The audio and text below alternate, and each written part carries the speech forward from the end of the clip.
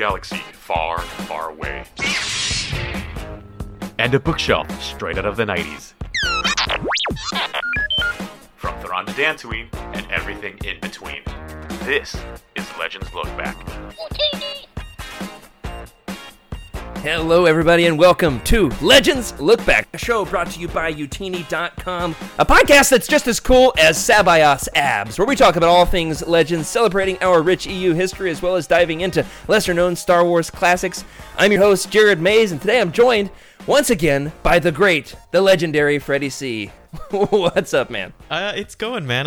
Last week you talked about running, and I never realized that you were a runner, because I consider myself a runner as well. And I was running down the street listening to this podcast, and I just realized this audiobook, and I stopped in the middle of the sidewalk just listening to the struggle between the smugglers and the Empire, and I was probably standing there for a good 5 minutes, and I was like, oh man, I gotta keep going. Awesome. Yeah, Meg tells me not to listen to Star Wars audiobooks when I run, because for reasons just like that. You got to listen to get hype music. You give me the credit as being a runner. Meg's a better runner than me. Meg and I follow each other on Strava. The first day I challenged her to a running competition. I was like, 3 miles. We'll see who can do it the fastest. I beat her that day and have never beaten her since. She's that kind of competitive. And so now that we have mentioned her, you've heard from her already. We are joined once again by she's the savior, honestly, of Legends Look Back. Where would we be without Meg? How are you doing, Meg? I didn't realize you were talking to me. I'm great. I'm fantastic. And, of course, we're glad you're fantastic. You know her and love her, of course, member of our Jedi High Council, and the greatest Mara Jade fan in the galaxy. Cheryl, who do you prefer more, Ben Solo or Mara Jade? Don't answer that. But what you can tell us, however, is, how did you come across Youtini, and how did you become our number one fan? How did this happen? I was listening to Friends of the Forest podcast by Brad Whipple, and he had a segment called A Certain Point of View, and that had Eric on it, and Eric plugged Youtini and the Living Force pod and said that it was all about the EU books, and I remembered, hey, I used to read those, and I used to enjoy them a lot, so I gave the Living Force pod a listen and was instantly hooked. Awesome. Number one fan, I would say probably because amazing content. I love Corey's swearing and ranting, particularly. We're a swear-free show out here on Legends Look Back, mostly. I know, there was that one time. I'll try to be good, it's fine. And it was still Corey's fault, somehow. He's never been on the show, but it was still his fault. Love Eric's amazing hosting abilities, and I usually agree with a lot of Eric's viewpoints. So. Yeah, don't we all? Man. Charles's amazing roundtables. Those are always very enjoyable. Wes's Texan antics are always I do love me some enjoyable. Some yeah, the guys just always make me laugh, and that's really important to me. So, and I have to say, community. So the Youtini Discord, particularly, and spending time with all the Youtiniacs in there has meant the world to me. So. Excellent. You've talked about the Living Force, but I want to know, what about Legends? What about Legends? What's your history with Legends? How did you, when did you start reading Legends books? Legends, I probably discovered Legends, I want to say, around the time that the Phantom Menace, the hype before the Phantom Menace, and I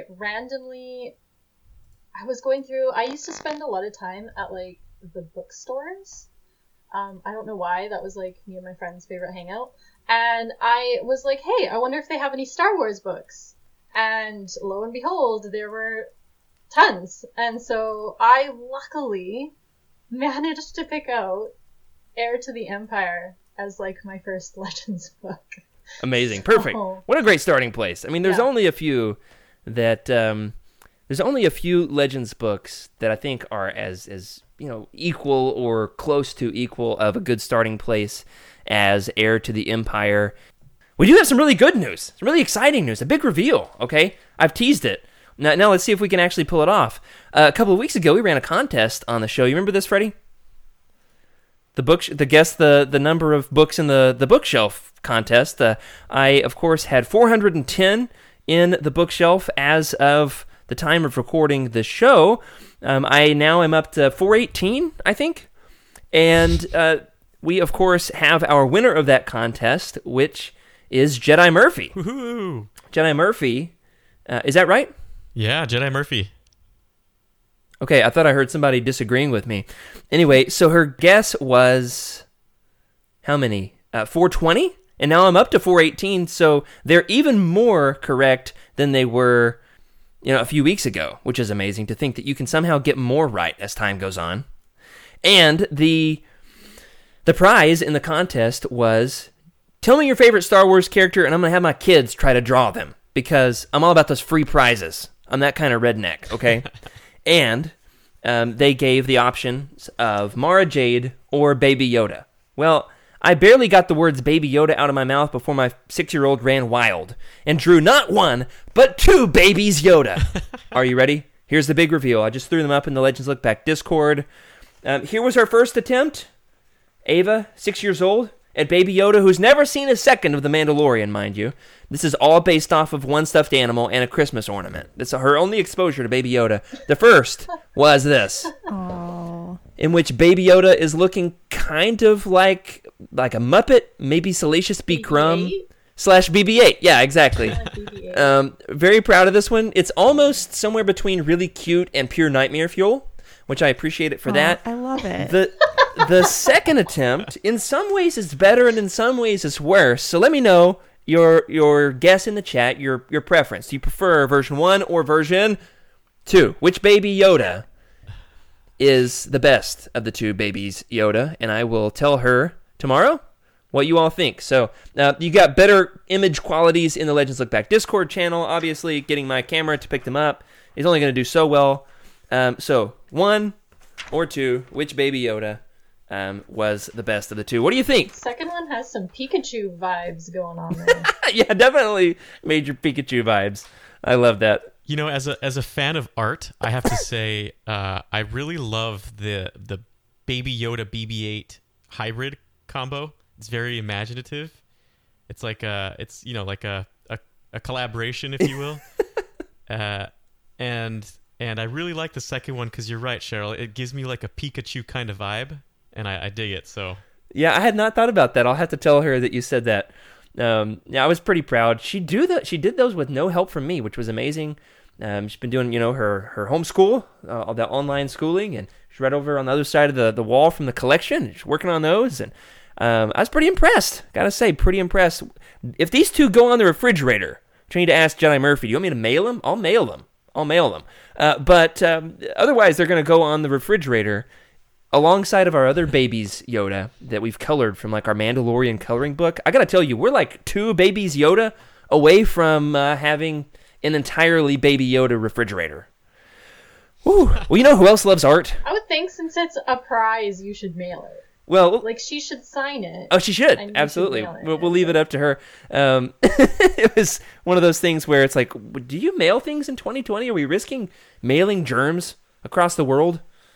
I don't know how all of that works, but that's literally how you get all your stuff in 2020 is through the mail now. Yeah, not person to person, that's for sure. Well, you know what else I am an expert about is Legends, and we're going to be talking about one excellent Legends book tonight. Specifically, we are moving on to the explosive finale of the Thrawn trilogy with just as many clones as Dark Empire, but this time they're not as naked. Whether that's a good thing or a bad thing, we're going to leave it up to you. Let us know. And before we do that, though, I do want to say we got a little bit of Legends news before we move on. We'll keep this brief. They mentioned this on The Living Force this past week. There is, Freddie, I saw you getting excited about this like a whole week late to the party, but that's fine. Legends is all about, just tackling it on your own time frame. We're going to have, for the first time ever, a collected edition of the original fiction written for Star Wars Insider. And the best part about this news is that it's labeled Volume 1. Am I right? Yeah, that's what I like about it, too. Just seeing that volume on, as a collector, right? Volume 1 is always a good sign that there's going to be a Volume 2. Maybe a Volume 3, who knows? I've got to say, it's not always a direct indicator that there is going to be multiple volumes, But I love Star Wars Insider. I love Legends. I love those Star Wars Insider short stories from Legends, and I especially love collecting Star Wars books to put on my bookshelf. And so we're going to be able to collect them right alongside with my other Star Wars Insider volumes. I've got best of volumes 1 through 4. And so this is going to fit in nicely with those. Cheryl, how about you? You excited for this this short story collection? It wasn't on my radar. Okay, well now it is. No. No, it didn't. The correct answer is I'm more excited about my deluxe Chaos Rising. Oh, did you get that I one? ordered. Yes. That's really cool. I couldn't quite pull the trigger on it, but I am happy for you. And Awesome. if you have a random person showing up to your house in Canada the day after we've all been vaccinated, it's not me, and I'm definitely not there to steal your deluxe edition copy of Chaos Rising. Well, we are going to be talking about a different Thrawn book, however, tonight, and that is The Last Command. Could not be more excited to be talking about this. Got to say, I finished the audiobook like 2 hours before we went live, because that's how it is done over here. Freddie, let's start off with you. What's your personal history with this? Did you read this right after the other 2 books in the Thrawn trilogy?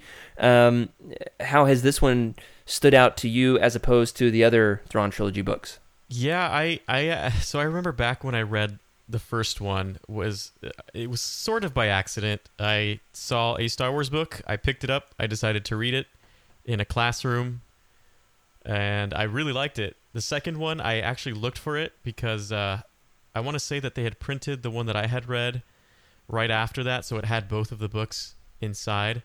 But I had no idea about the third one until maybe like 3 or 4 years after I read the second one. I didn't know where it was at. I didn't know what it was called. So I found it, I read it, and I was like, oh my goodness. And so I read the whole thing over again, like back to back, because it was just so intense to me. And I had to put it all into perspective. That's awesome. I love that. I love that you read the Thrawn trilogy by accident. Yeah. And now that we have Utini.com, no one will ever read it on accident ever again, because we will show them that this is the way. Cheryl, how about you? Obviously we asked you to be on the show for this book in particular because you love this trilogy. You love Mara Jade, but what about The Last Command? We know you love Heir to the Empire, but how about book 3? So I picked up Heir to the Empire. I started reading it, and then I went to Sweden with my grandparents, and I took it with me and finished it while I was in Sweden. And I was like, oh my gosh, I need to know what happens. And so I made my grandparents take me into Stockholm to find a bookstore, and I bought the next 2, the Dark Force Rising and The Last Command, Wow. at a bookstore in Sweden, and I finished reading them there. That's amazing. awesome. It's an international Legends journey. I love it. Now, this is going to be an excellent question here to show off how little I know about the world. But was the copy that you bought in Sweden in English? Yes. And It's I like- cannot hear her it's anymore. the So same that's awesome. paperback. I will do what I can to get her back. And I'm assuming that she said yes, which is how She she was did. able to read it. Okay, yeah, thanks. She also Freddie, talked you're my about- C-3PO for Cheryl here. She said yes. Excellent. I love that. Absolutely. Well, without further ado, we're going to be getting into it here. The fact of the matter is, the behind-the-scenes background information on this is pretty much the same as it's been for the last 2 books in this trilogy.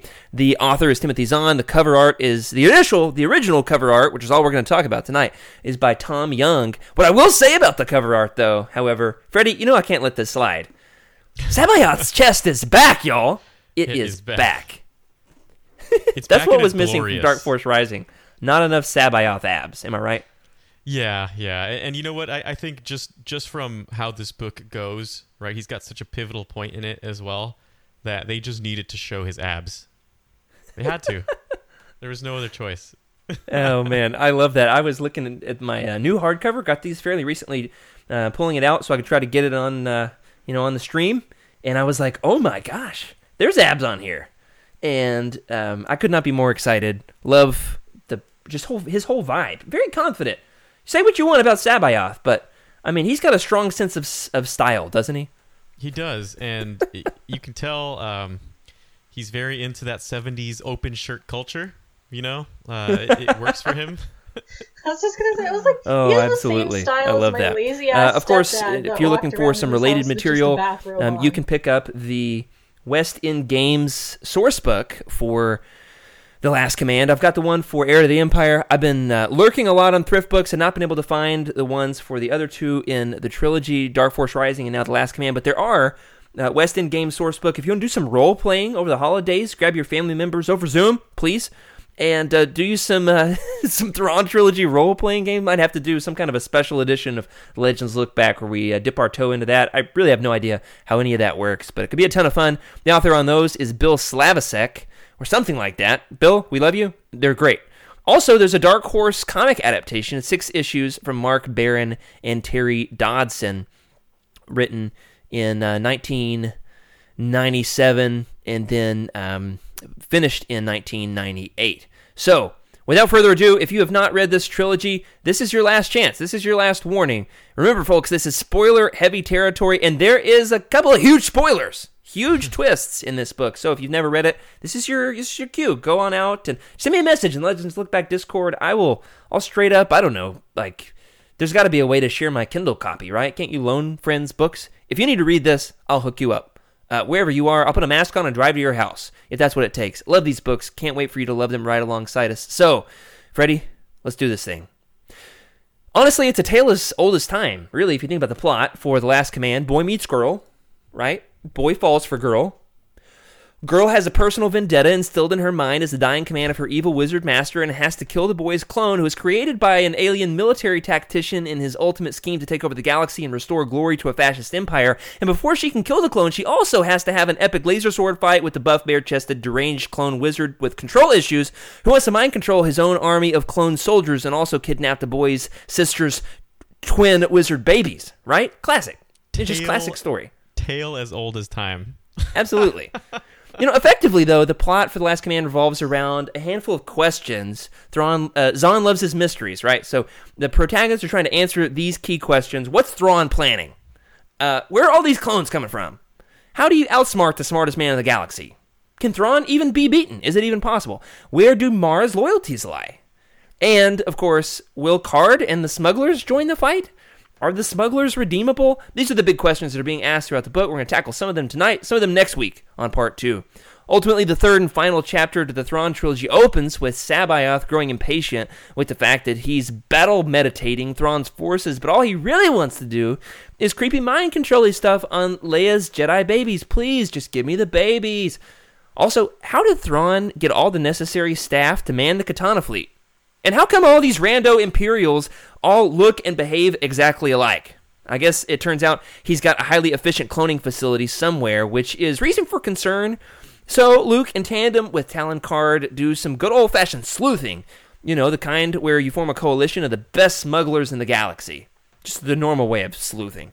No way that's going to backfire. Mara Jade, meanwhile, is recovering from the injuries she sustained in the climactic battle to steal the Katana fleet back in Dark Force Rising. She's under the care of Winter, Leia's look-alike childhood friend and personal aide, and Mara likes none of those details about Winter. Well, in a way that would make even Corran Horn blush, Winter, being very perceptive, leads Winter to become suspicious of Mara, so she does more investigating. Wouldn't Corran be proud, Freddie, of Winter's investigation in this book? If there's one thing that Corran loves, it's his detective background and his sleuthing around. Winter does appear in those X-Wing books. Yeah. But an original Zahn character here. Anyway, where are we at in the notes? Seems like, obviously she would be able to detect some of these details about Mara, such as the fact that she knows a little bit too much about Rebel code words and is way too good at playing hide-and-seek in the Imperial Palace. She knows a lot about this place. There's more to her story than she's letting on. So, before the climactic showdown at the Emperor's not-so-secret anymore vault on the mountain on Mirkur, several key events happen, such as the birth of Han and Leia's twins, Jacen and Jaina. Maybe you've heard of them. Oh, and Sabaoth also throws a tantrum that lands him in lockdown in the mountain on Mirkur.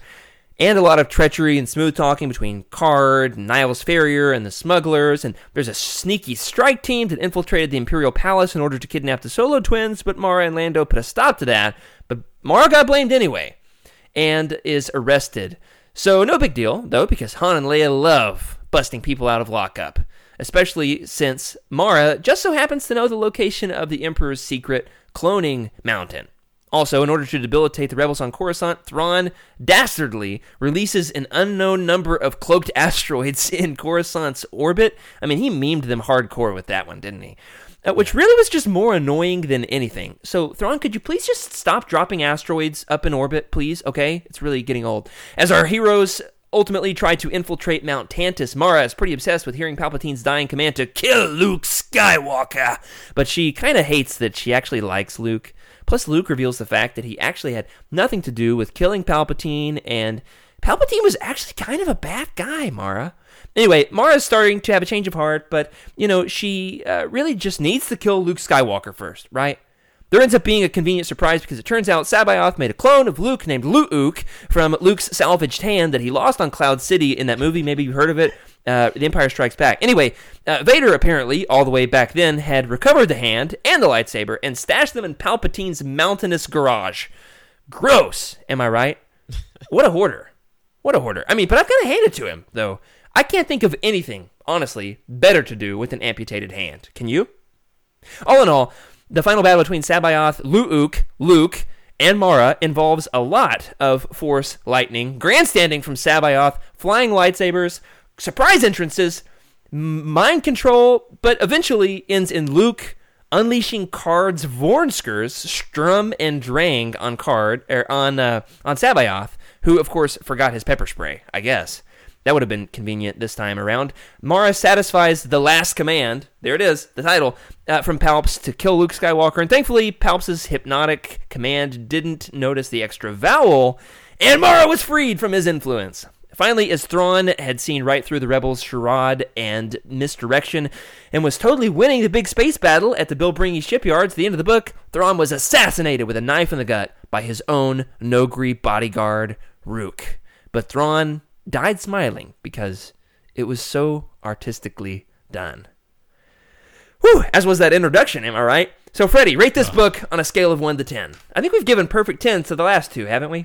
Yeah, I'm pretty sure I gave like a 9.5. Okay. I have to go and make a copy like you do of everything that I've talked about in an archive of everything I've rated. But this one is up there for me. It reminds me a lot of it has I forget who mentioned in the chat, but it has a standard what do you call it, a trio, right? You've got the beginning, which starts off with the introduction of everything, the starting of things.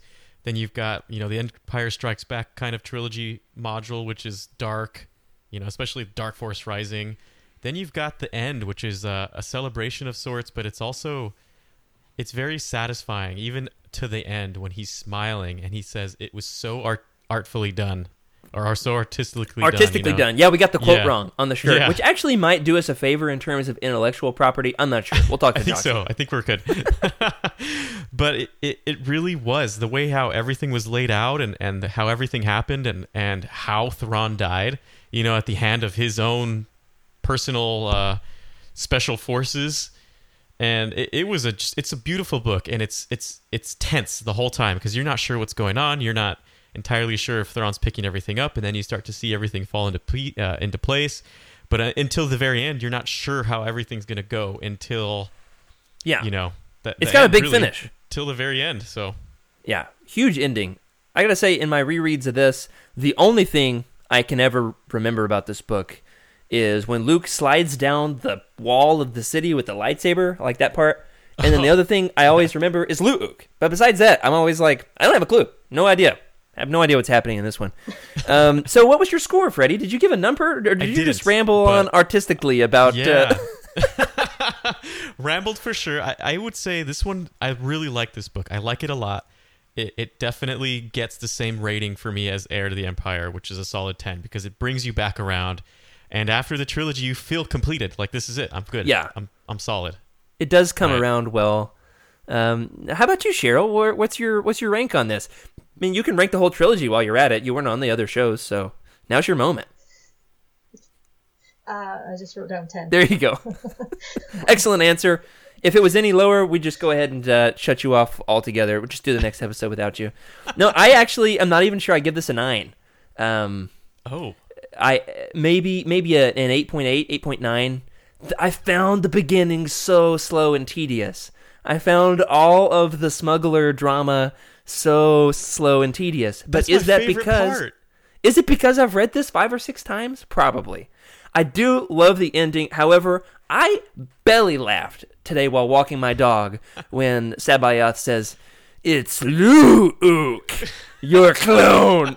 I belly laughed. I had somebody in their car watching me walk my dog look at me like I was deranged because I was belly laughing walking my dog. The reason, oh my gosh. However, great book. I especially love the ending. We'll say that much about it. So, without further ado, let's get into the characters. Where else could we start but with Luke himself? I mean, just the regular Luke. Sorry, just Luke. Luke Skywalker, the good one. So, last week we talked about Empire Strikes Back, and in Chapter 7 of The Last Command, right here, Luke reflects on his impulsive rescue attempt on Cloud City, and he's got this whole inner monologue. Maybe he's saying it to somebody, I don't remember. He's like, the last time I rushed off when I thought my friends were in trouble, I lost my hand. So he's clearly learned a lesson. And Freddie, how do you think Luke's analysis of, the most beloved movie ever made shows his character growth? He it's so funny because in the trilogy, the original trilogy, right, we see his growth. You see him go from what we all consider him a whiny farm boy to a Jedi Knight. And it's funny because you see him grow in the Thrawn trilogy as, okay, well, during that time, this is what I thought. But now, this is probably what I should think. And this is how I should act. Right? And just to give you an example, when he's fighting Jeruis, he says, leave them alone, I'll stay. And that seems very Luke, instead of just fighting him, and you can tell he's not giving into his anger. He's telling himself to calm down, and he realizes that whatever he did with Vader, he's got to remember those lessons that he did, and you can see that happening in the book, and it's pretty fascinating to see his growth. Yeah, Thrawn trilogy Luke is a very nice boy, isn't he? He's a very nice boy. He's exactly what you would expect a Jedi to be. Super and nice. I actually appreciate that in the next trilogy, the Jedi Academy trilogy, he's definitely more fallible, and yet also more superheroic at the same time. So I can't wait for us to talk about those. Well, Cheryl, how about you? How does this show Luke's character growth for you? I think it shows that he's gained some hubris. I think that obviously, I can imagine that you could develop somewhat of an ego if you had the ability to literally move objects with your mind and influence people with your mind and have visions of the future. So, but it's clear that Luke's learned Yoda's warning of always in motion is the future. Oh, and yeah. that rushing into situations without thinking of the consequences is never a good idea. I think, like a teenager that's grown into adulthood, he's become less impulsive, irrational, and dangerous because he's no longer acting from a place strictly of emotion. But now he's considering the consequences of his actions.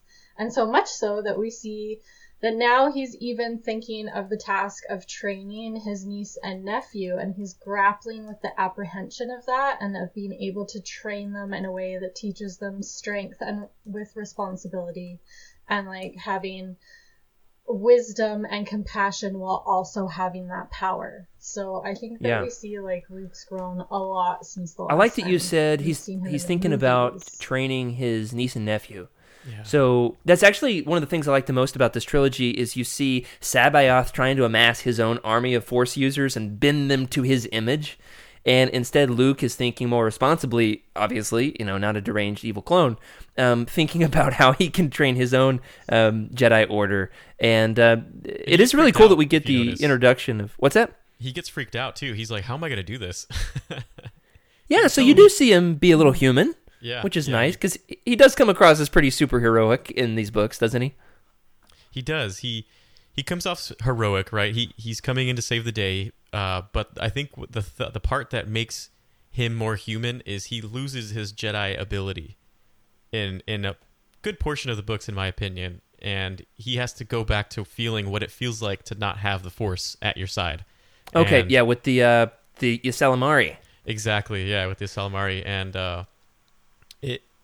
it kind of shows his he's still capable. You can tell he's a warrior either way, whether he's got his powers or not. He's not as good, obviously, when he's not a Jedi, but when he is stripped of the Force, he's still very capable. Not as capable, but he still know what he's doing. I like that a lot. The other moment in the book where Luke especially looks fallible is when we find out that Luke hasn't told Mara the truth about his parentage. So isn't it Sabayoth, Freddie, who has to reveal to Mara that Darth Vader was Luke's father? Yeah. No. Yep. No. Who was it? It wasn't. I'm pretty sure. It was the Nogri. The Nogri. In the forest. Ah. She says, "Who is the son of Vader?" Yeah. referring There it to? is. Yeah, See, that's why it I've got was- Cheryl on the This show is to part keep of us my honest. notes. This is part of my notes later on, so because it's one of my favorite. But shouldn't it Yeah. have been? But, Shouldn't it have been Luke who told her? By the way, I know you are a big Palpatine fan, not a big Vader fan. Vader's my dad, but here's the way it all worked out. It shouldn't. I mean, they spent all those days hanging out in the jungle back on Mirkor a couple books ago. Freddie, shouldn't Luke have been the one to tell Mara? Yeah, You don't want to it's hear funny that from a Nogri. It's so funny that we bring this up because I remember when I first read that, I was thinking to myself, how could she not know? I mean, he was right there the whole time. How could he not know that? I don't know. It was one of those things that you'd expect him to say, like, oh, by the way, my dad was Vader, But I think us as a viewer, because we know it, we just assume that everyone else in the universe knows it. which is It's not like they're just gonna go walking around being like, "Oh, guess what? Vader." That's true. And that's the crazy thing to think about it, right? And I've actually had a couple of people listen to this show, and they still have no idea that Luke is first of all, the relation between Luke, Leia, and then Vader. So we got to take ourselves back every once in a while and think about it. Not everybody does know. Yeah, it really caught me off guard. I was like, wait, she still doesn't know this part? Oh, this isn't going to go well. Luke does a decent job, by the end of the book, redeeming himself, but it's definitely a setback. Mara doesn't need to find out any other information that might accidentally make her finally go ahead and kill him, because this book, she's quite heavy-handed with the fact that she's going to kill him, sooner or later. I'm going to kill you. I love that when Leia eventually has this conversation with with Luke, or with Mara, that... Mara says, "I'm gonna kill your brother, and Leia's like, "Are you now?" Leia never really takes that seriously, which is just an excellent Leia moment. Before we get to that, though, as we move into talking about Mara, Luke, okay, cut Luke some slack. Luke, he does some good things, he does some bad things, but we love him, right? Mara, however, is still establishing herself in these books as an original character who's gonna stand the test of time, as for Star Wars fans. And one of the things that really sets her apart is the fact that she used to be co-workers, an apprentice even, if you think of her that way, to the Emperor himself, right? And even all the way through this book, it's not until the very end that she starts to change her perspective. She has a really different view of the Emperor, doesn't she? She's got this idea that Luke ruined her life. Luke and Vader teamed up and assassinated the Emperor. Cheryl, why do you think Mara had such a different view of the Emperor? Why? Where does her twisted perspective come from? My perspective on this is grooming. Palpatine's a master manipulator and predator. So we learn that Mara's taken away from her family, so that's alienation, by the Emperor at a young age to do his bidding, so she's being conditioned, to where her identity is completely tied to him, so she's become dependent. So now this doesn't take away from the fact that she's trained to be resourceful, she's skilled, she's independent. However, she is absolutely shattered when he dies. Yeah. And her existence of being his servant is taken away from her because her identity is tied to him. Blowing my mind here. So she's very much a victim of grooming and abuse. Oh my gosh, I'd never thought of her that way. What about you, Freddie? Have you thought of Mara along these lines? No, it's so funny because I always try to come from like the Force point of view, right? Where we all know Palpatine is a very strong Dark Force user, and clearly, even through his death, he still has this I don't even know what you would call it, like he basically hypnotized her to always want to kill Luke no matter what. He programmed her. And Cheryl, you said it 100%. You were right on. He groomed her. He basically brainwashed her, and that's who she's become. And it took the final act, right, which was killing Luke. But it took that final act to break the dark side hold that was around her spirit, if anything, right? That's my point of view. But your point of view is right on. It's exactly. But she's never defined as a dark user. She's neither light nor in the dark. Middle, yeah. And she doesn't know, honestly. It's because she's not doing it for her own selfish gains. She's doing it as a servant to a master still. So it doesn't really fully open her up to the dark side. So that's why she's never like. Can we call her a Gray Jedi? Can we do it? Can we say Gray Jedi on this podcast? Yeah, we can say Gray Jedi. We had a controversial conversation the other day, and maybe the Legends Look Back Discord channel, I think, with, was it Bro Dameron, who said, as soon as you say Gray Jedi, I'm never listening to the podcast again. So we want you, Bro Dameron. As soon as you say it, I'm out. We want you here with us. She's still got a long way to go, but no, she's definitely not. She's not wielding the red-bladed lightsaber. As soon as she picks up a red one, that's when she crosses the dark side. It's all about the color scheme, right? Well, that's a great way of looking at it. I think you're both right. I think Cheryl's more right, Freddie. But I do think that with with this last command, it does definitely seem like hypnosis, except for way stronger and way more dark-sidey. Absolutely. So, ultimately Mara, though, is redeemed. Spoiler alert. And she's still got a long way to go. Even at the end of the book, she's still like only reluctantly playing ball with Luke. She's still got a long way to go in terms of her allegiances shifting and loyalties being adjusted, which makes a lot of sense if you think of her having been conditioned from such a young age by the Emperor. But Luke, he made a lot of mistakes along the way with his relationship with Mara, especially in the whole, not telling her about his parentage thing. It's kind of a big deal. They're going to have to overcome that, and a lot of marriage counseling. But there is, of course, this key conversation that happens with Mara and Leia when Mara is recovering from her injuries earlier in the book. So, Freddie, let me ask you this. Is it more this or that? Is it more Luke or more Leia who's responsible for redeeming Mara? What do you think? It's hard to really think about it because I think they each had their own impact. But I would definitely say, if she had not killed Luke, I don't think she would have ever been able to get over that, right? It almost seems like that was the last command, if you would, of Palpatine. No, I can't say it anymore. It's egregiously done in the book. We're not going to say it again. But I hate it when books or movies say the title. It drives me insane. It is pretty, yeah. Anyway, so that was kind of... But I think it took the twins to both show them what the Force...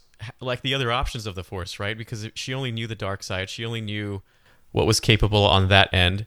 But she never really truly understood the other side and the rebellion, the New Republic, Luke. She didn't understand that, and she's now stepping into that worldview because she was in the fringes for a while right after the Empire, right, and never really truly got to see what the Empire or what the rebellion was doing and what their purpose was. And I think it took a lot of that to understand and for her to kind of picture it and soak it in, if anything. And of course, kill Luke. Who wouldn't?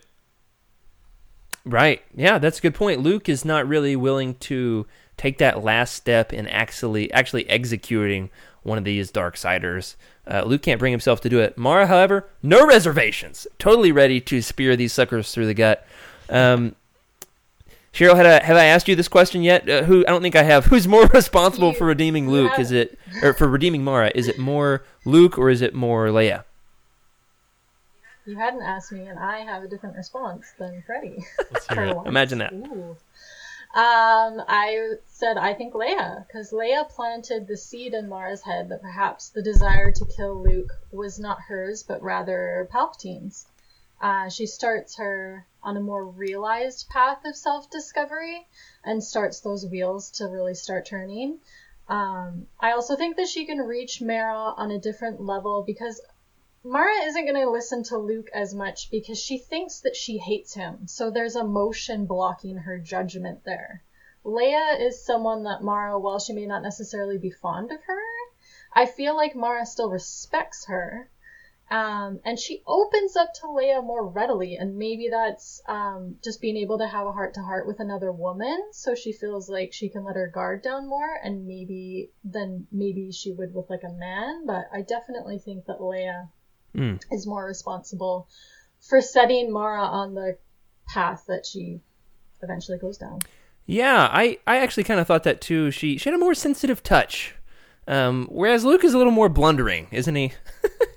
Yeah. Luke's a little more clueless. Clueless, sure. The Force definitely pairs them together, in my perspective, and it's such a great match. However, not as good of a match as Lando and Mara, who get a great scene together in this book, don't they, Cheryl? Cheryl's favorite relationship, Mara and Lando. Just gonna breeze right over that comment. We had to go there. You know who else is blundering? Han Solo.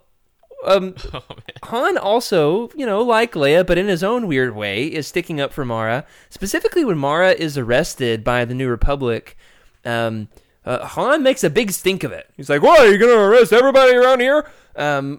Freddie, why do you think Han did it? I had a hard time figuring out what motivated Han to stick up for Mara. What about you? This very much, I was thinking about this for a while because I felt what Han was feeling, and I feel like I when it comes to characters and their thoughts and how they respond to things, Han definitely says what I feel, and it's like, look, man, I can trust her. I feel I can trust her, and if I can trust her, like, I don't just trust anybody. And for me to feel that she is someone who wouldn't do that, like, it's unfair. And he's trying to fight for who he believes she is as a character, and he likes. You can tell that I guess they speak the same language, sort of, right? Because she did work in the smuggling kind of industry for a while, and that's definitely where Han in the is smuggling from. Industry. I mean, it's an industry, right? The info industry, I guess. Info and drugs. And it's very much a reputation thing for Han, right? So if you can prove yourself, and you get cast into this zone that she did, which is, she's the outsider, she was part of the Empire, of course they're going to blame you. But he's like, no, guys, come on, don't be so blind, don't be so dumb to what's actually happening. Yeah, he says, what are you going to take the Imperials' word for it? They broke into our palace. They broke into our secret base that's not so secret right here on Coruscant, and we're just gonna take their word for it. Exactly. It's like, come on, guys, like, think about it a little bit more. Use some sense. Go ahead, Cheryl. Han also knows what it's like to not be above suspicion when it comes to the New Republic with his checkered past. So I think that he can relate to her in that way. And I think also for Han, actions speak louder than words.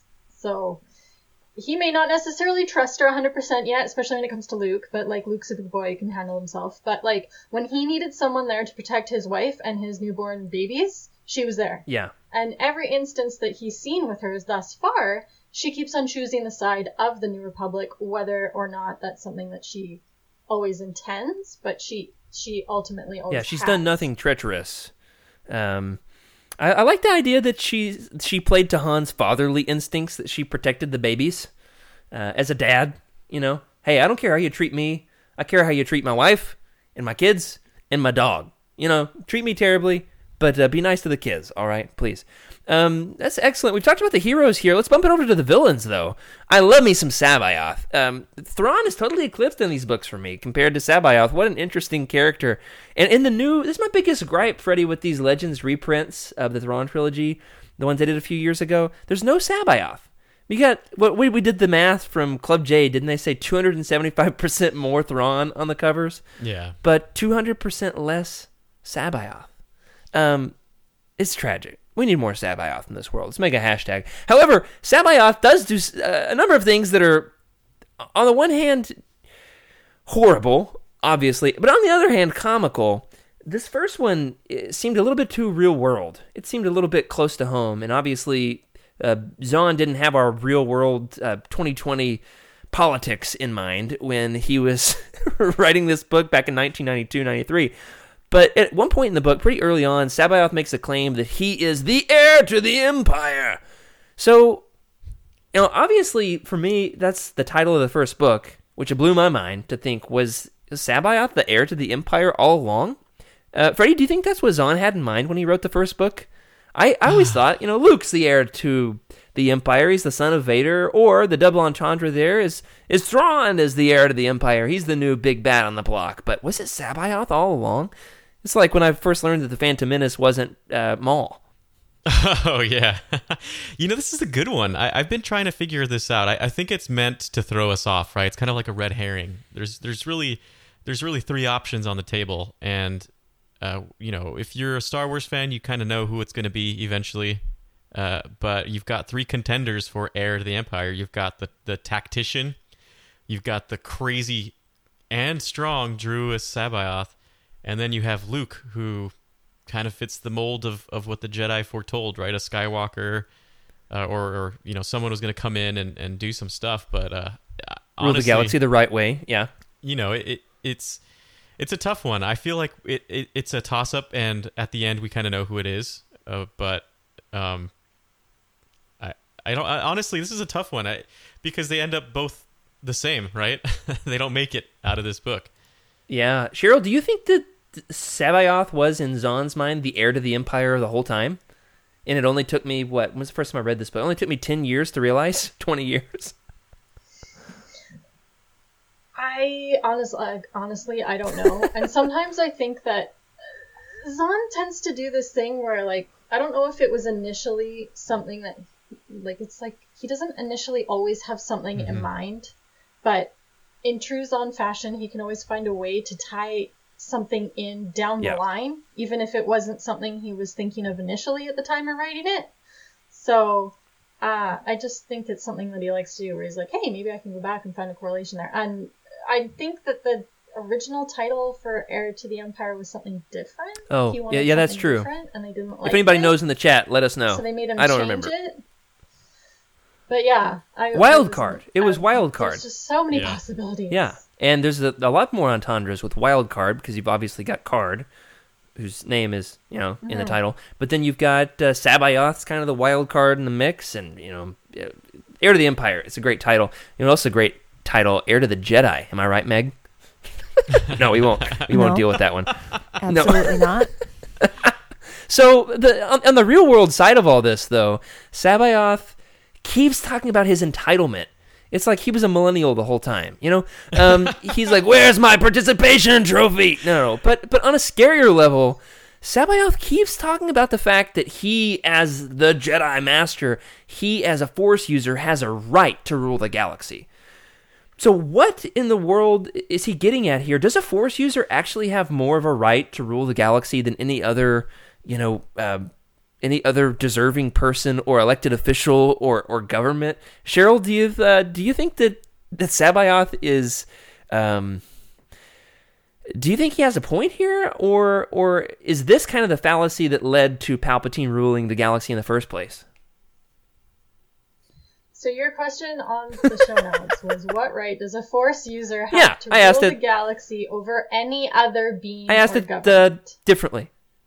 Yeah. 3 different ways. So you just asked a little bit differently, but I put none. A single Force user has no right to rule the galaxy over any other being or government. That's dictatorship. So no matter what, a governing body needs to be comprised of beings that encompass the thoughts and intentions of all of which that belong to it. And Force users can be corrupted just as much as any other non-Force user. So just because you have the Force does not imply that you are morally superior to non-Force users and able to rule anything. Yeah, I think you're onto it. They are morally, they're capable of slipping, and that's the point. Is they're still Sith. beings, Hello. right? Freddie, what do you think the fallacy in Sabaoth's logic is? Well, first of all, Sabaoth was absolutely delusional. He was crazy, and everyone around him thought he was crazy. The problem is he was powerful, and a crazy person with power is going to come up with something, right, which is I am clearly superior to everybody because I look at what I can do that no man can do. So why can't I create a strong universe, right? Whatever it is. Why can't I create a strong universe with people that are just like me? And that just shows how delusional he was, to the point where you would read the scenes with him and Thrawn and you would roll your eyes and be like, "Oh, this guy again, like what the heck? He's just screaming and knocking people over with his voice." At least that's how I read it. He's very unstable. Yeah, he is. He's very unstable. Extremely unstable. And I think because of his instability, that just gave him some sense of delusion and grandeur. And I mean, he was crazy. I always thought he was just a crazy person. And half the time I just wish I was Han. I could just be like, "Shut up, man. I don't want to hear you." Yeah, I would love to hear Han having a just normal conversation with Sabayoth. I'm sure that would go great. Out of all the things that Sabayoth does that are egregious, he does a lot of grandstanding, which gets old when you're reading the trilogy. Obviously, I compliment the wardrobe choice with the open-chested robe, but, other than the whole obsession with trying to control the Jedi babies thing, I think the thing that he does that bothers me the most is when he mind controls Pelion, because Pelion, he's everybody's favorite Imperial. He's so clearly morally upright, even though he's on quote-unquote the wrong side, right?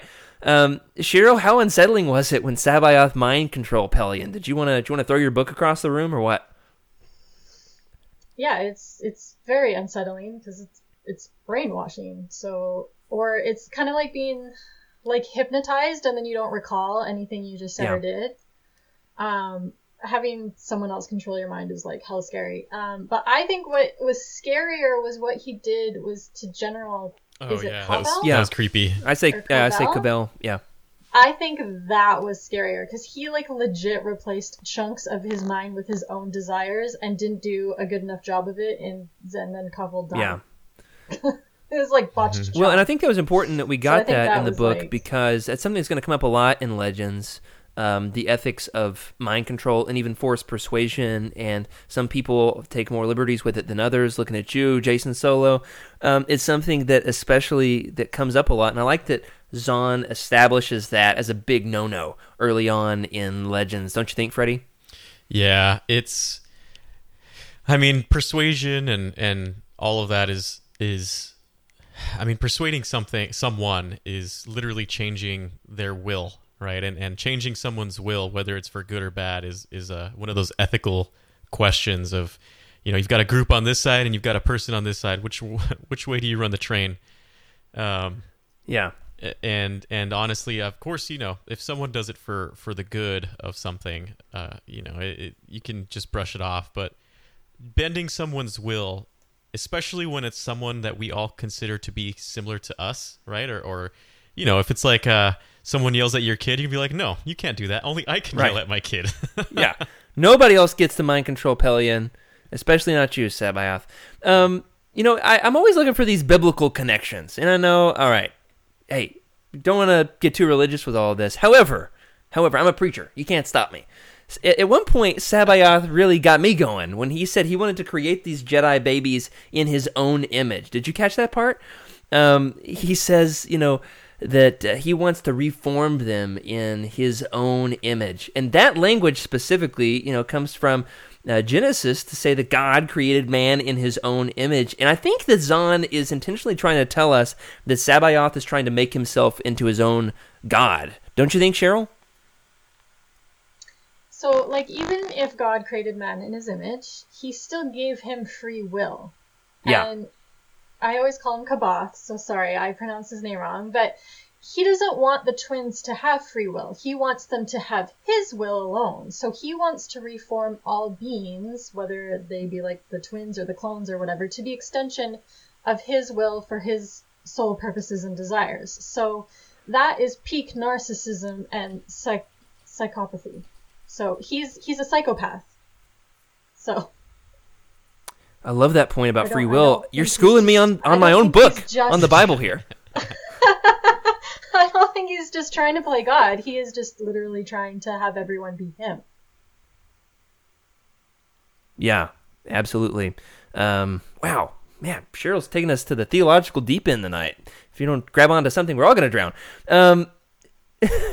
Freddie, what do you think? Do you think that Zahn's trying to make a biblical allusion here? You know, it's funny. Or am I just looking for it too hard? No, I can kind of see it. Someone in the chat just pointed out how interesting, you know, the initials of Jesus Christ and George Sabaoth.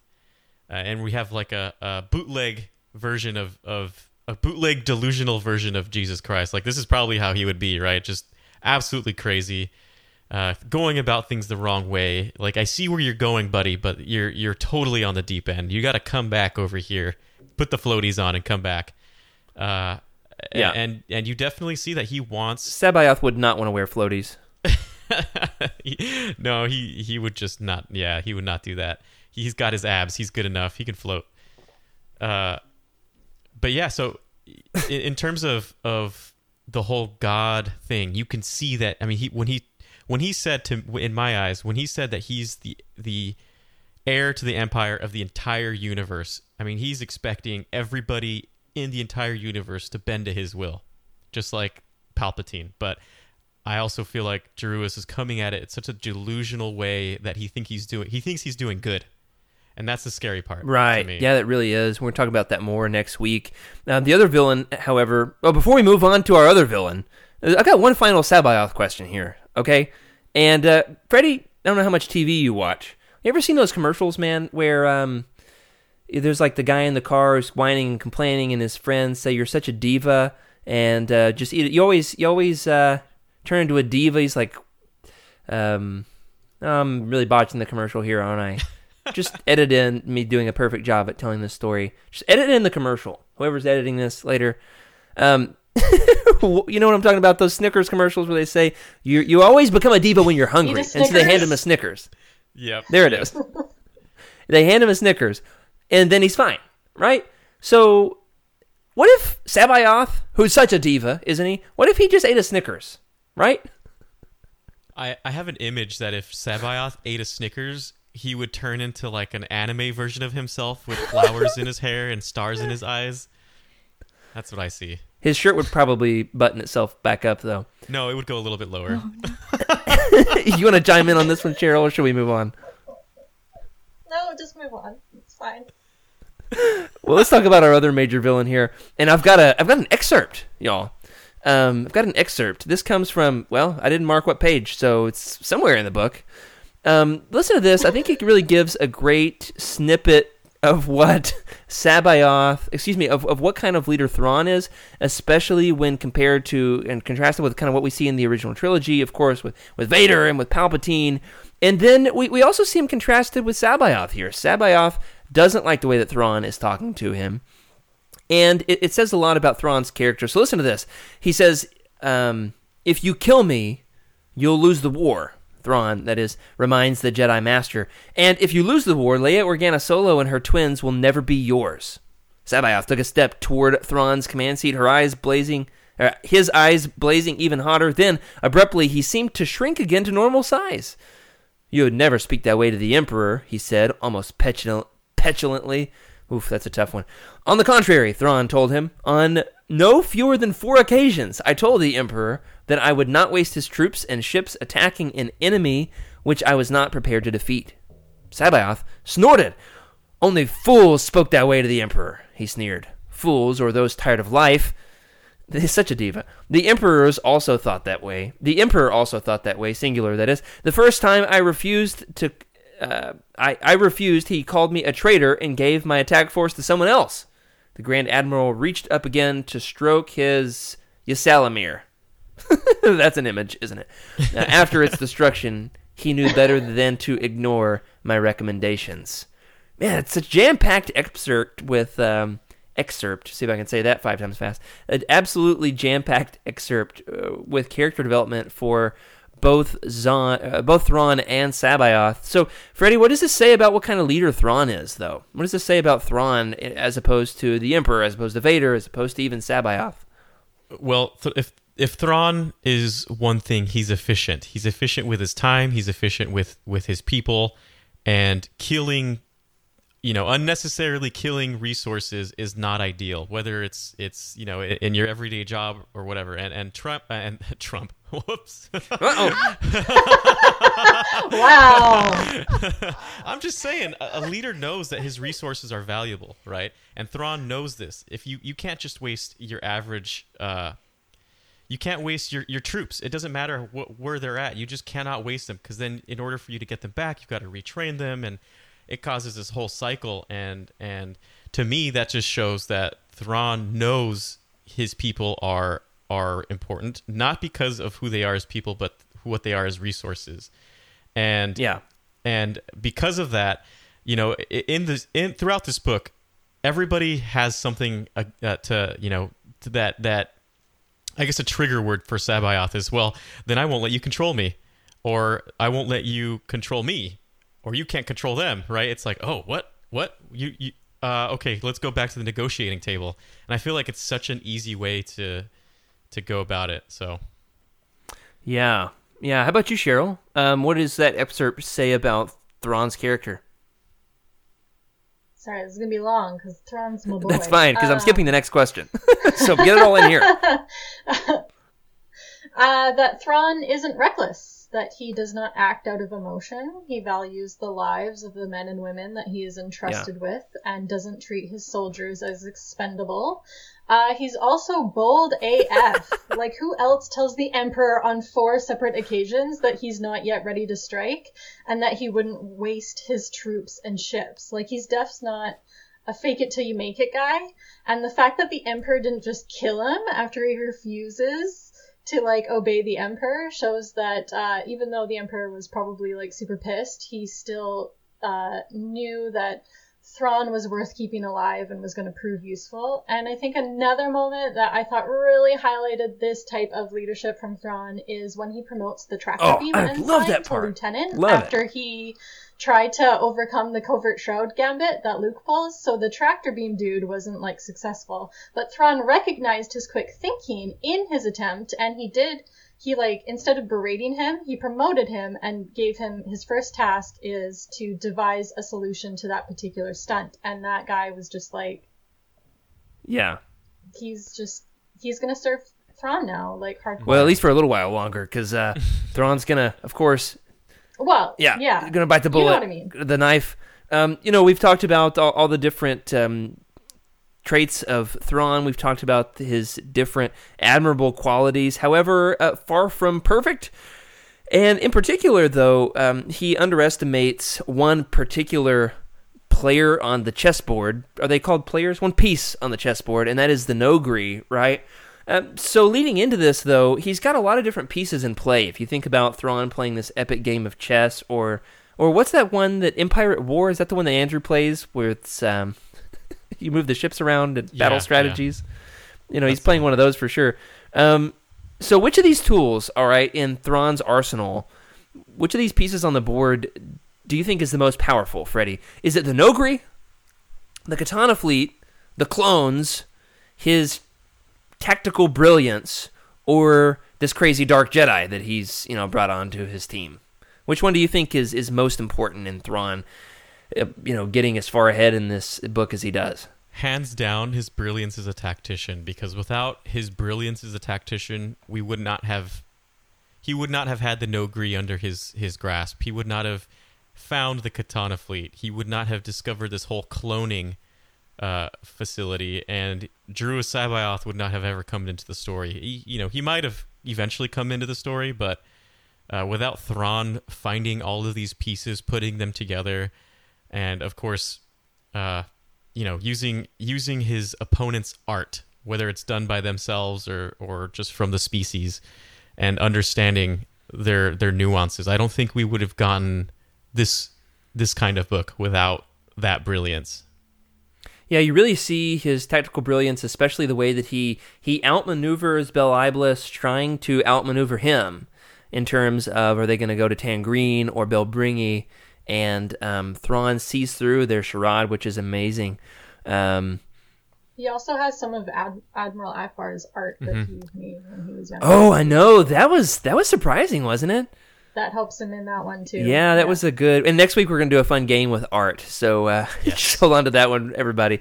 Yes. Cheryl, what do you think? Which of those tools, the katana fleet, the clones, the Nogri, which is the most important for Thrawn? I'm going to agree with Freddie and say his brilliance as a tactician. Thrawn could MacGyver his way through anything so long as he had an opponent's art to study. So you can give him a paperclip and some art and he will I love your that. ass. So. Oh, I've never seen MacGyver. I've only ever seen MacGruber from SNL. So I'm picturing Thrawn as Will Forte. 10 seconds, MacGruber. Well, we've talked about the good guys and the bad guys. Let's talk a little bit about the OTP of this trilogy. And I'm not talking about Luke and Mara. I'm talking about Garm Bel Iblis and Mon Mothma. I had a huge revelation in reading this. Cheryl, what do you think the chances are that Bel Iblis and Mon Mothma were actually just formerly lovers and not just politically opposed, reluctant allies? Am I onto something here? Maybe just like a long ago night of too much spotchka resulted in a one night stand. No, for Bel Iblis, it is absolutely Karelian whiskey all the way. Okay, sorry. So, yeah. I mean, does Mon Mothma have time for That's a good romance? point. Seems unlikely. So, yeah. What do you think, Freddie? Do I have something here? Okay, so it's so funny that you bring this up because whenever I read about them two, I'm like, man, she is super salty about him and he's super salty about her. Like there's no hiding how salty they are with each other. Yeah. It's like, well, if I'm going to come back, she needs to ask me for herself. And it could have been after a long night of raiding an Imperial garrison. I don't want the situation. I don't need the just circumstance. sitting there with a few death sticks. There's a line somewhere between Massachusetts and California. But I can definitely see that there might have been a romance, especially because they had the same ideals. But of course, the more they got to know each other, the more they got to realize that they may have been fighting for the same thing, just the wrong way. And Yeah. Well, they just had bruised that too. egos, I think That too. it was too. So. I don't know. In my head canon, my head legends, they end up together. All right, it happened. Okay. At least for me. That's called shipping. I don't know. Is that what that's called? Was that a thing in Legends? It's a thing now. Yeah, no, like Luke and Mara were like, I didn't even know what shipping was, but I wanted them to end up together. So. Yeah, I guess. Well, I'm shipping Mara and Lando, so to each his own. To each his own. Even though I know how it all turns out. Well, obviously that's a fun pair, but another fun pair, in a very different way, are the Solo twins. How'd you like that for the worst segue there's ever been on Legends Look Back? However, even though they don't get a ton of page time in this book, it's hugely significant that Zahn is introducing a new generation of Solos. Freddie, do you think he had any idea how much these Solo babies would take off in the EU? I feel with a lot of things that Zahn does, he has an idea of, I'm going to create this canvas. I'm going to put it out into the ether, and, whatever happens, then, it happens. But I don't know if he understood what was going to happen. Of course, two Jedi babies, someone's going to do something with, in terms of a story with those babies. So okay, so you think he was throwing it up for somebody else to catch the baton? Do you catch just batons? left it, right? I mean, he left a lot of things in this book for growth. So he actually does some complaining. Zahn does. See if I can pull up quotes for next week about the way people misuse his setups in the next 10, 15 years of Legends. So I can't wait to talk about that. Cheryl, what do you think? Do you think Zahn had any idea of where this was going to go with Jacen and Jaina? I think he must have had a hope for it. How much he could have predicted, I don't know, but I think he must have been certainly pleased with how. This actually was kind of a point of contention in the difference between the Thrawn trilogy and Dark Empire, because almost said Zahn was pregnant. Yikes! Leia was pregnant in Dark Empire, but then in Heir to the Empire, we found out that they're twins. It's not just one baby, but two. So then later on, Tom Veach in Dark Empire has to retcon the fact that, well, actually, she, in my book, is pregnant with the next kid, Anakin, who plays, his birth is chronicled in Dark Empire. See, all the Solo twins. We got Dark Empire, my book, and we got the Thrawn trilogy, Cheryl's books. So sharing the love with the Solo babies over here. But before we move on, who's the bigger baby? Han or the actual babies? because there's a few points in this story where I'm like, Han is throwing an absolute hissy fit. Do you think that, Freddie, do you think that Han is more childish than his actual kids? It's funny because I don't have any kids, so I can't really relate too much. But I could see if I was in the situation, I'd be like, wait. In some instances, it's like I want some attention. Like, what about me? Yeah, maybe that's what it is. The outcry of attention. The kids are getting all the attention. He's like the older sibling, alongside the father. You want to chime in on this one, Cheryl?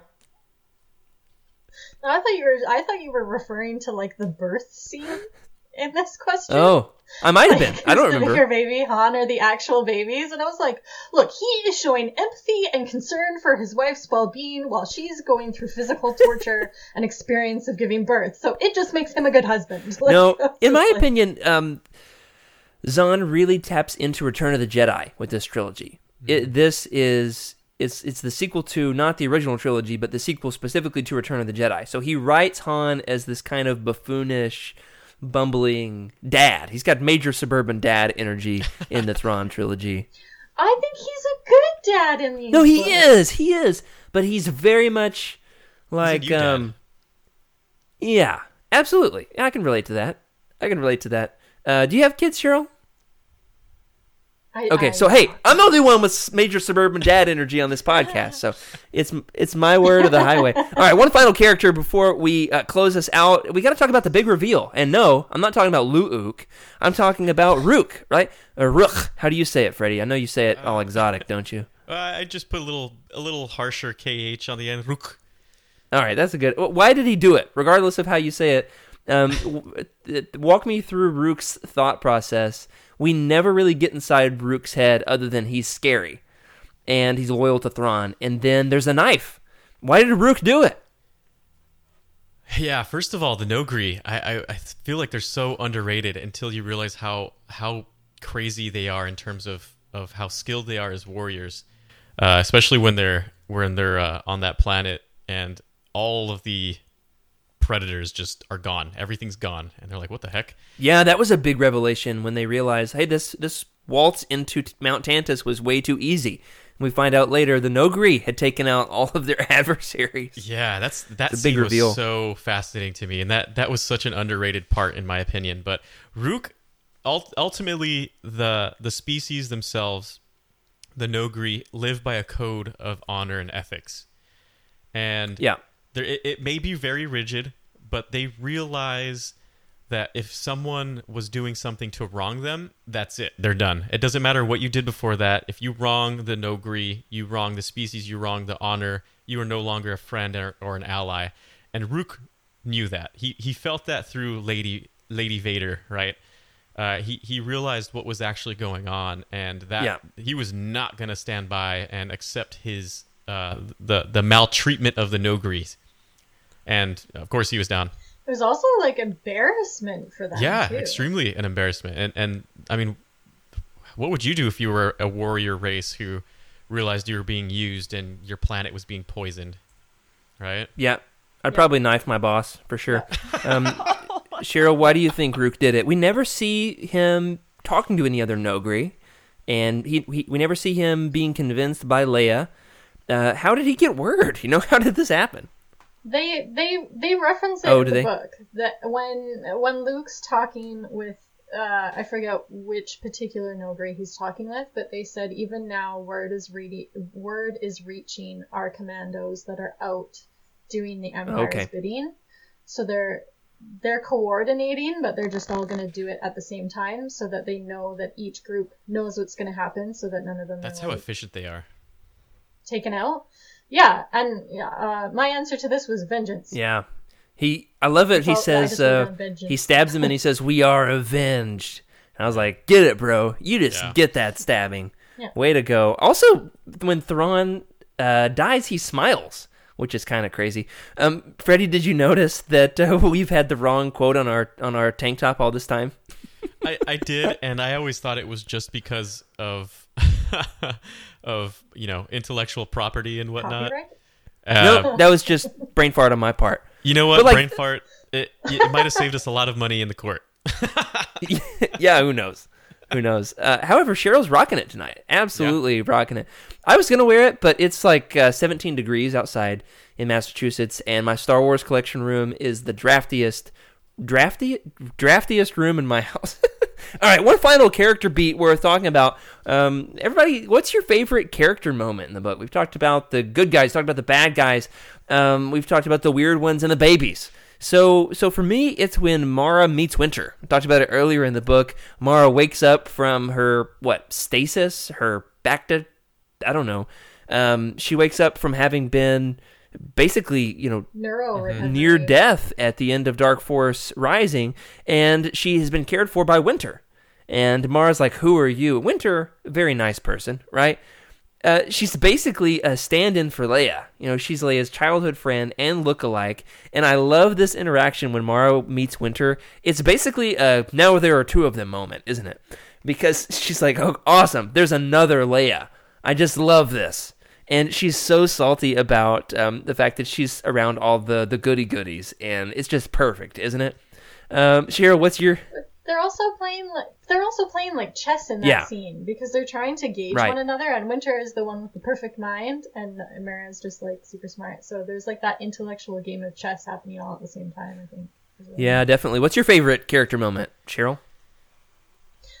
The moment that Mara fully realizes her hatred for Luke was not her own, when she asks, "Who is this son of Vader you keep referring to?" And the Noghri tells her that Luke is Vader's son, and then the full truth hits her like a tidal wave that this was not her own desire, but rather the Emperor's final act of revenge. Oh, okay. So very See, it's just now hitting me too. It very clearly encapsulates how years of manipulation by a predator will have very real lasting effects on victims recovering from that type of mental abuse. So. Wow, you took this on a whole new level. I feel like Cheryl's reading a different book than me. She's like getting this on an entirely deeper level. I'm like, well, because she has to think, she has to sit there and think, how many of my thoughts are my own, and how many have been ingrained in me by someone who's been using me as a tool. No, you're right. Well, there goes my book. All right, time for the episode to be over. Freddie, what's your character moment? I have a few character moments, and I was thinking about all of them in the book that I really enjoyed, and it's funny that you didn't like it, but I loved it so much, and maybe it's because I see myself in the underground. Like, I would definitely be out there in the smuggling / information industry. That'd be the slicing, right? Yeah, with Mazik. Yeah, and every time the smugglers and that group meet with like the rebellion, for instance, they're just like, oh, we don't trust those guys. I can't remember any of the names at the moment, but it's every time Wedge runs into him, he's one of the Aves, yeah. He always runs into Aves, and Aves he's like, who the heck is this? He's like, come on, man. I never remember. It's a great bit. It's a really great bit now that you mention it. Yeah, it's one of my favorites, and especially just seeing the smugglers at the very beginning getting shocked and surprised by the Imperials. To me, was one of my favorite scenes because it just shows like. These smugglers are just so out. They have so many illegal weapons, I bet. Like, who knows what they were doing. And, of course, obviously, that was a bit of a setup. But just seeing how capable they are and how, even though they're not really sponsored by a republic or an empire, they make well more than enough money to outfit themselves and do what it is they need to do to, create this coalition. And that's... honestly, my favorite moments is anything to do with the smugglers. Yeah, I like that. I find it especially meta that you, like Wedge, also forgot Abe's name. Wedge would be proud. Well, Cheryl, you asked me to put in one specific portion in the show notes just for you, which is, give me a chance to say anything I feel like you've left out. So this is your moment, Cheryl. Did we miss anything? We've gone almost 2 hours here. What have we left out? I know. I feel bad. I feel bad if I keep on talking. I just like the moments when like Mara would always she would reach out and take Luke's hand when she asked him like, okay, kill me, don't let me join. That was heavy. Just promise me that you'd kill me instead. And then Luke touches Mara's hand when asking her to accept the role of liaison between the New Republic and the smugglers. So it's all about the hand touching in Star Wars. And the hand touching. Yeah. I see what you're doing there.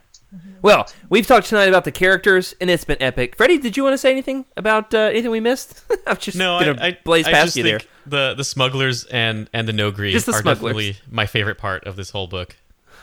So you get any closing thoughts? And he says, just the smugglers. It's just the I love smugglers. that. I love them. Well, we've talked about the characters tonight, and boy, have we ever. Next week, we're going to get into the overarching questions. You know, the big, heavy-hitting questions like this. What is the Porkins formation? And what would you do with a mountain full of clones? And does the smuggling coalition actually make any sense? Because, in case you can't tell by my question, I don't think so. Anyway, should Luke have given Mara his father's lightsaber? The big one, the blue one with the thing. That lightsaber. Mara's got it. We're going to talk about that next week and so much more. So, in the meantime, we've got so much that you can do to interact with us in between shows. That does it for this week. Do want to say thank you to Meg, our producer. Thanks to Nathan, our video editor, who's been with us in the chat tonight. Appreciate that, man. And thanks especially to our incredible patrons, just like Cheryl. And you can get in, like Cheryl, on the behind the scenes of Utini with access to all kinds of bonus shows, including Meg's new show. Meg, you've got a new show. My camera just died. Oh my gosh. That's how long we've gone. Meg's got a new show. And you can also get on Calf Faves, Bounty Hunt, Lightspeed Skipping, and so much more. Now that we're live on Twitch, you can help us out by subscribing, either the old-fashioned way or with Prime Gaming. Also, we want your questions. Email us. Give us a text, give us an audio file, legendslookback@utini.com, or leave us a voicemail, 508-686-1158. That's 508-686-1158. You can, of course, also talk to us in the Legends Look Back Discord channel, which has been hopping this week, absolutely hopping. Or, leave us a message on this episode on YouTube, or you can find us on Twitter. I'm at Jared Q. Mays. Freddie? At Wake Up Freddy. Meg? At Meg Dowell. And Cheryl. At Cheryl K. Bell. If you're looking to buy some of these books and want to help support the show, look up a book on Utini. Click the Amazon link in the profile, or the Thrift Books link, or the eBay link. We've got them all, and we'll get a few cents to help keep the lights on. Another way to help us out and show your love of Utini is by grabbing some swag from Teespring. Voice kind of cracked there, but you know what? You can check out the incredible swag that's sported by Cheryl herself, including our It Was So Artfully Done tank, not artistically. Anyway, that was totally on purpose, I promise. Also, we've got a brand new line of merch with masks, hoodies, long sleeve tees. And, of course, if you read any of these books, head over to utini.com and leave us a review. Let us know what you think. And in the meantime, we'll be back next week with part 2. Between now and then, remember to keep the Utini fan code and be a force for positivity in the fandom. May the force be with you. This is a Utini broadcast.